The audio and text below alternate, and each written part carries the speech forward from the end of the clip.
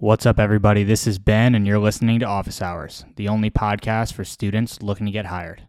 On today's episode, we hear from Mia Gradelski, a student at NYU who talks about her experience interning in the finance industry at big companies versus startups. So there are quite a lot of factors that differentiate in working at startups compared to big name Fortune 500 companies. Everything from the culture, environment, way of working, tasks, work ethic, you name it, all differentiate. Even the small things such as the cafeteria food to types of equipment they provide you is different as well.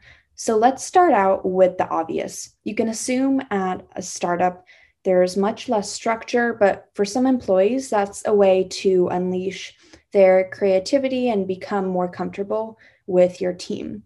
As opposed to in a larger firm, it may be more structured, no real hands on attention and help, especially as interns.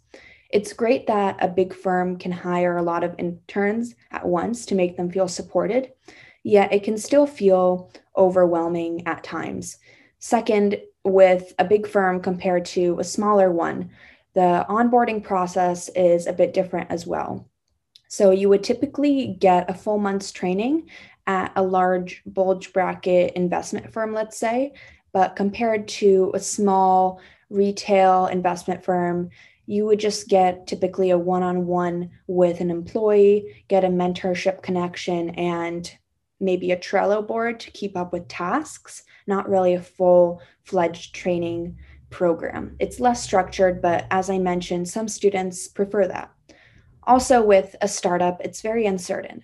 These are employees that don't necessarily know if they'll be working there forever, obviously, hoping the company will grow immensely successful, but startups also have a notoriously high failure rate at roughly 97%. So you always have to keep that in mind when pursuing a full time job at a startup. I wouldn't completely rely on excellent compensation, especially if you aren't a founder or if you're looking for a full time job at a startup. I would always stick with feeling secure at a reputable firm instead, if that's a concern for you.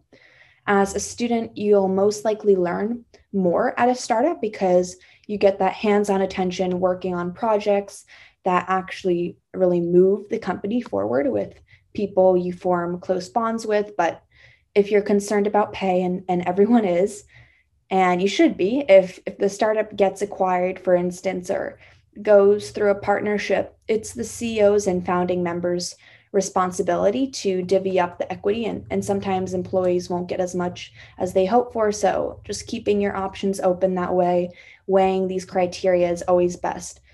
And always keep in mind there's nothing wrong with working at a firm that doesn't have a brand name. There are thousands to millions of companies that need your help and will provide you support.